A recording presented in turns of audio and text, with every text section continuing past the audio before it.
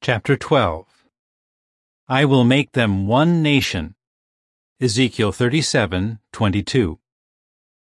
Focus: Jehovah's promise to collect his people together. The prophecy of the two sticks. Paragraphs 1 and 2. Question A. Why might the exiles be alarmed? Question B. Why are they in for a surprise? Question C. What questions will we consider? Under divine direction, Ezekiel has conveyed a number of prophecies to the exiles in Babylon by means of visible signs. The first prophecy acted out by Ezekiel contained a judgment message, the second one also, the third one too, and so on. In fact, all the prophecies that he has acted out by signs have conveyed messages of fierce judgment against the Jews. Imagine, therefore, how alarmed the exiles must be when Ezekiel again takes his position in front of them, ready to act out another prophecy. What devastating message will we receive this time, they must think. But they are in for a surprise. The prophecy that Ezekiel now begins to act out is very different. It contains not a dark judgment, but a bright promise. What message does Ezekiel convey to the exiles? What is its meaning? How does it affect God's servants today? Let us find out. They will become one in my hand. Paragraph 3. Question A. What was pictured by the stick for Judah? Question B. Why did the stick of Ephraim represent the 10-tribe kingdom? Jehovah instructed Ezekiel to take 2 sticks and to write on one for Judah and on the other for Joseph, the stick of Ephraim. Ezekiel 37:15 and 16 reads, The word of Jehovah again came to me, saying, And you, son of man, take a stick and write on it, For Judah and for the people of Israel who are with him. Then take another stick and write on it, For Joseph, the stick of Ephraim, and all the house of Israel who are with him. What did these 2 sticks picture? The stick that was for Judah represented the 2-tribe kingdom of Judah and Benjamin. Kings in the line of Judah had ruled the 2 tribes. Also, the priesthood had been associated with them, for the priests served at the temple in Jerusalem. Hence, the kingdom of Judah held the Davidic line of kings, as well as the Levitical priesthood. The stick of Ephraim represented the 10-tribe kingdom of Israel. In what way was that stick associated with Ephraim? The first king of the 10-tribe kingdom was Jeroboam, from the tribe of Ephraim. In time, Ephraim became the dominant tribe in Israel. Note that the 10-tribe kingdom of Israel did not include Davidic kings or Levitical priests. Paragraph 4. Question: What does Ezekiel's next action with the 2 sticks illustrate? Ezekiel was further instructed to bring the 2 sticks together so that they become just one stick. As the exiles anxiously watched Ezekiel, they asked him, Will you not tell us what these things mean? He answered that the enactment illustrated what Jehovah himself would do. Regarding the 2 sticks, Jehovah stated, I will make them one stick, and they will become one in my hand.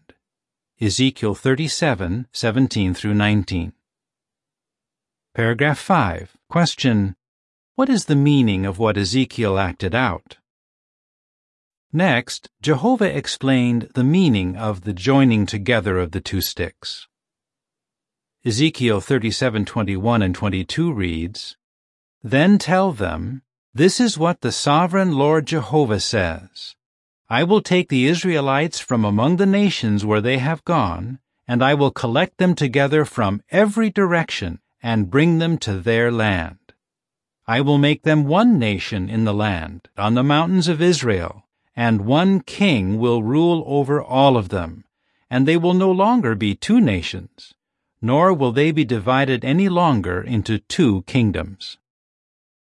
Exiles from the 2-tribe kingdom of Judah and exiles from the 10-tribe kingdom of Israel, or Ephraim, would be brought to the land of Israel, where they would become one nation.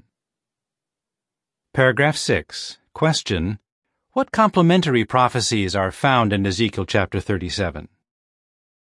What amazing complementary prophecies of restoration are recorded in Ezekiel chapter 37?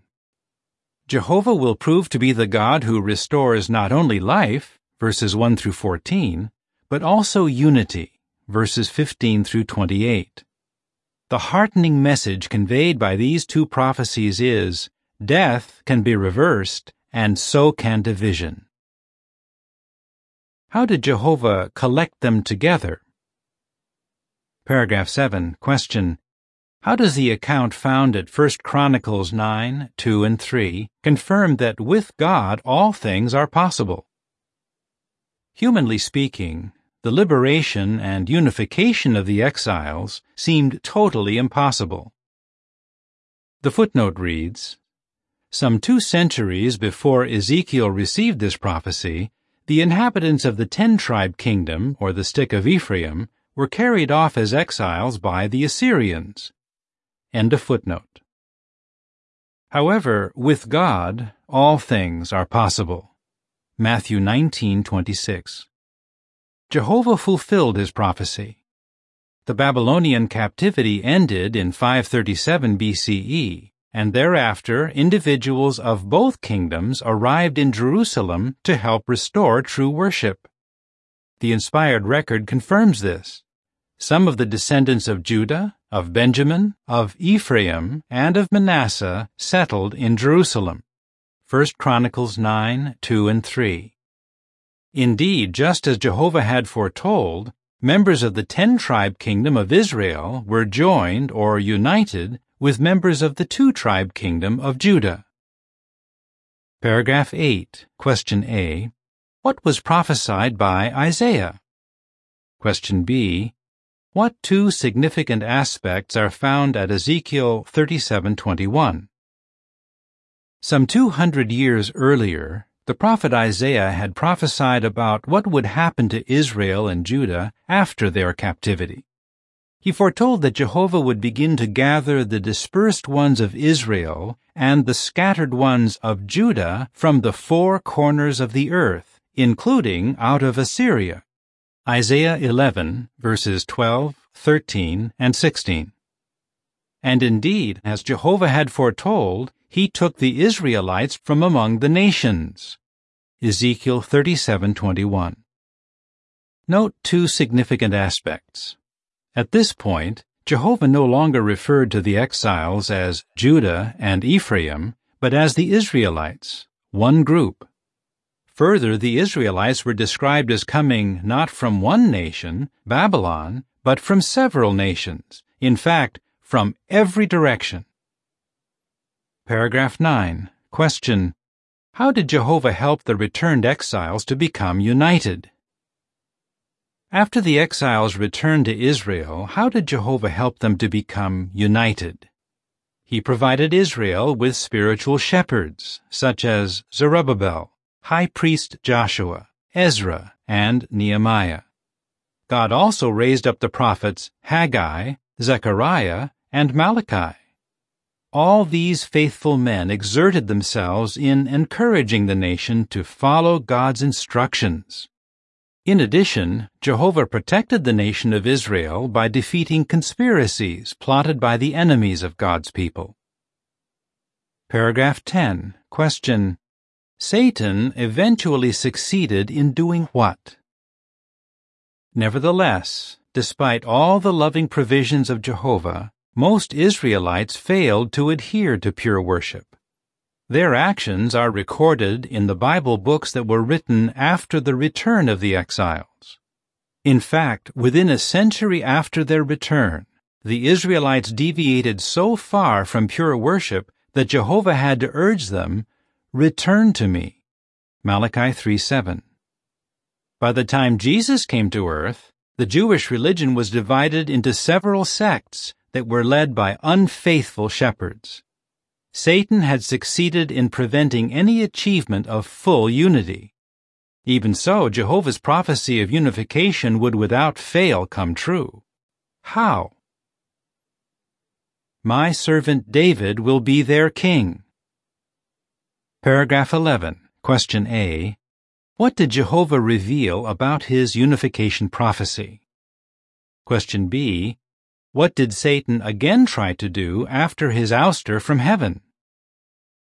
Ezekiel 37:24 reads, My servant David will be their king, and they will all have one shepherd.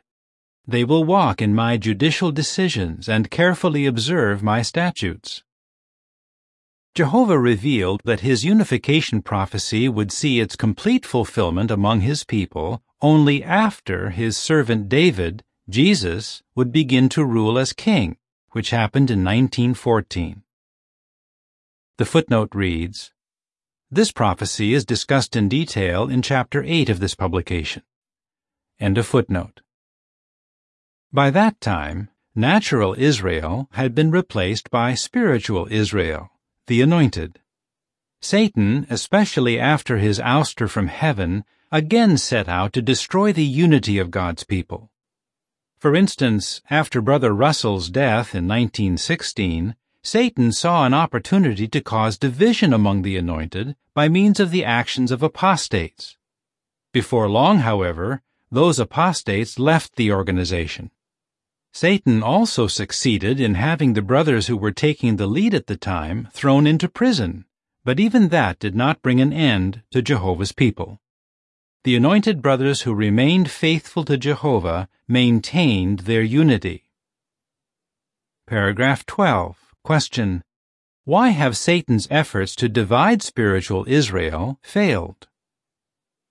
Hence, contrary to what had happened to natural Israel, spiritual Israel withstood Satan's divisive schemes. Why have Satan's efforts failed?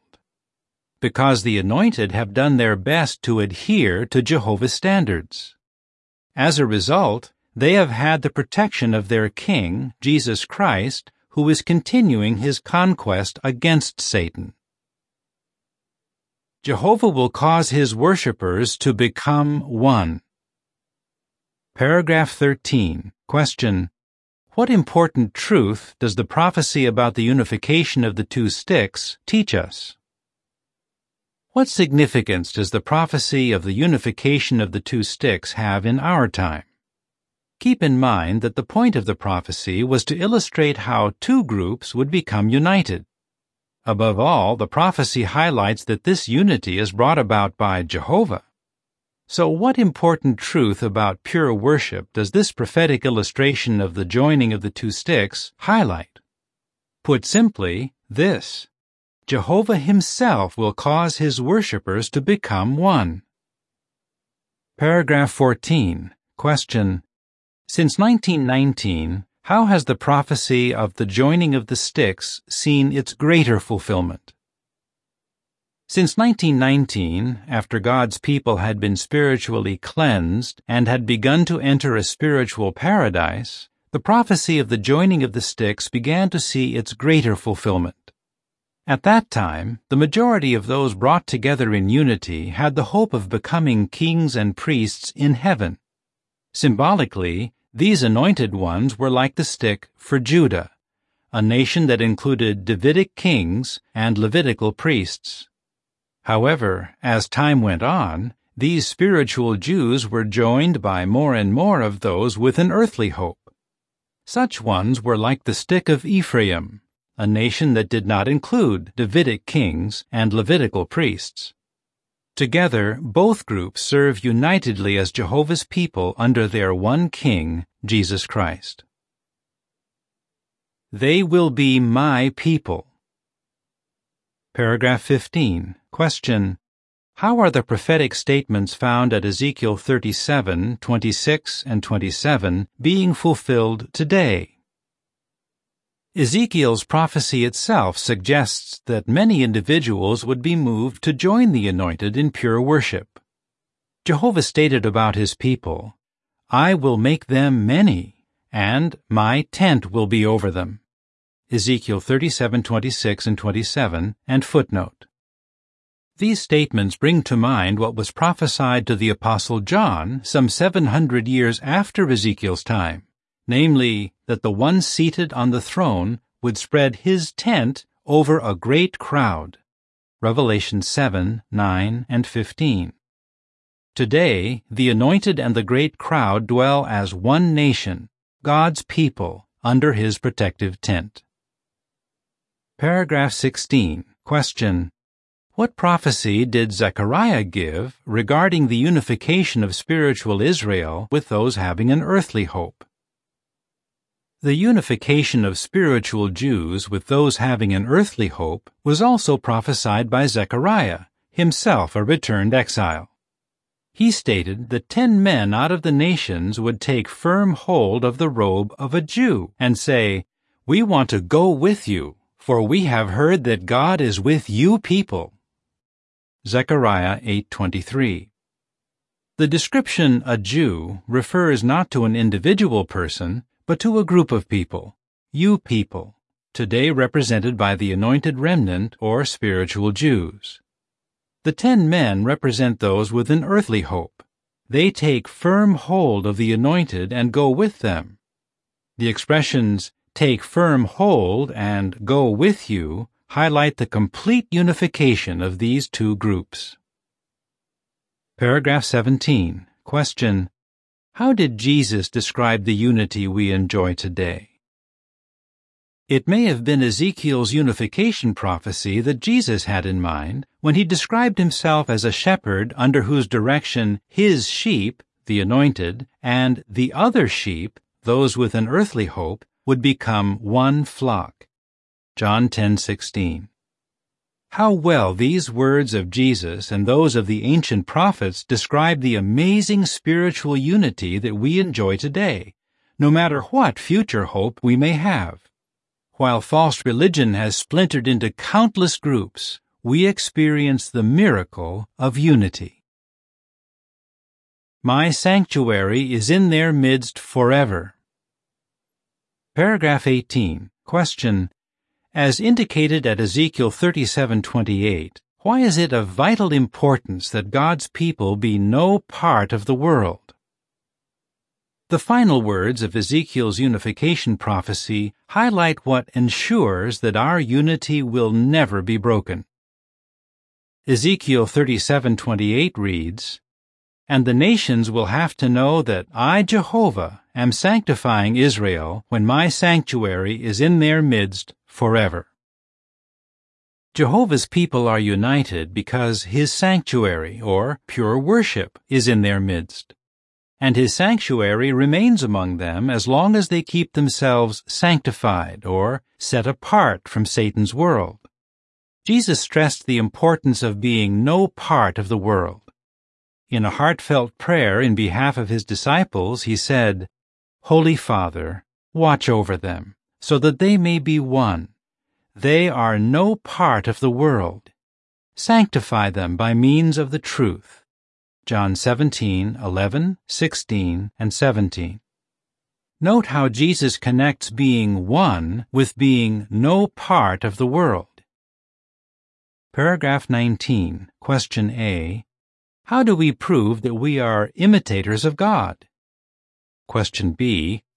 During the last evening before his death, Jesus emphasized what important truth about unity?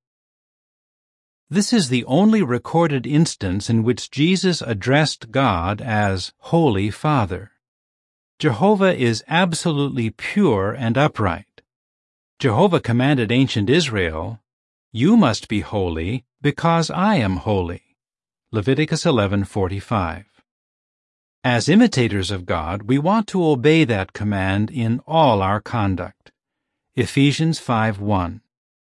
When referring to humans, holy means set apart. Jesus thus emphasized during the last evening before his death that his disciples would remain united as long as they kept themselves separate from this world and its divisiveness.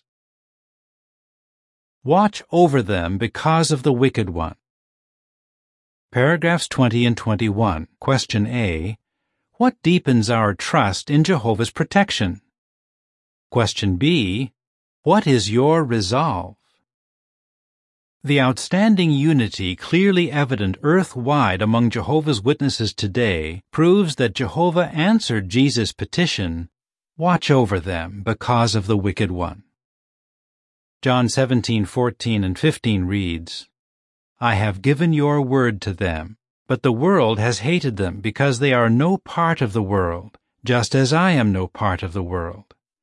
I do not request that you take them out of the world, but that you watch over them because of the wicked one." Indeed, it deepens our trust in God's protection to see that Satan has failed to destroy the unity of God's people. In Ezekiel's prophecy, Jehovah stated that the two sticks became one in his hand.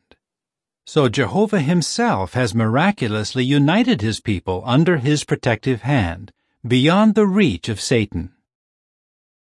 What then should be our resolve? To continue to work hard to do our share in contributing to the precious unity we now enjoy. In what important way can each one of us do so? By regularly engaging in pure worship at Jehovah's spiritual temple. What such worship involves will be considered in the following chapters. Your place in pure worship. 1. The prophecy about the two sticks highlights what important truth about pure worship. 2. Why do we conclude that this unification prophecy would see its greater fulfillment after 1914? 3. What can you personally do to contribute to the precious unity we now enjoy?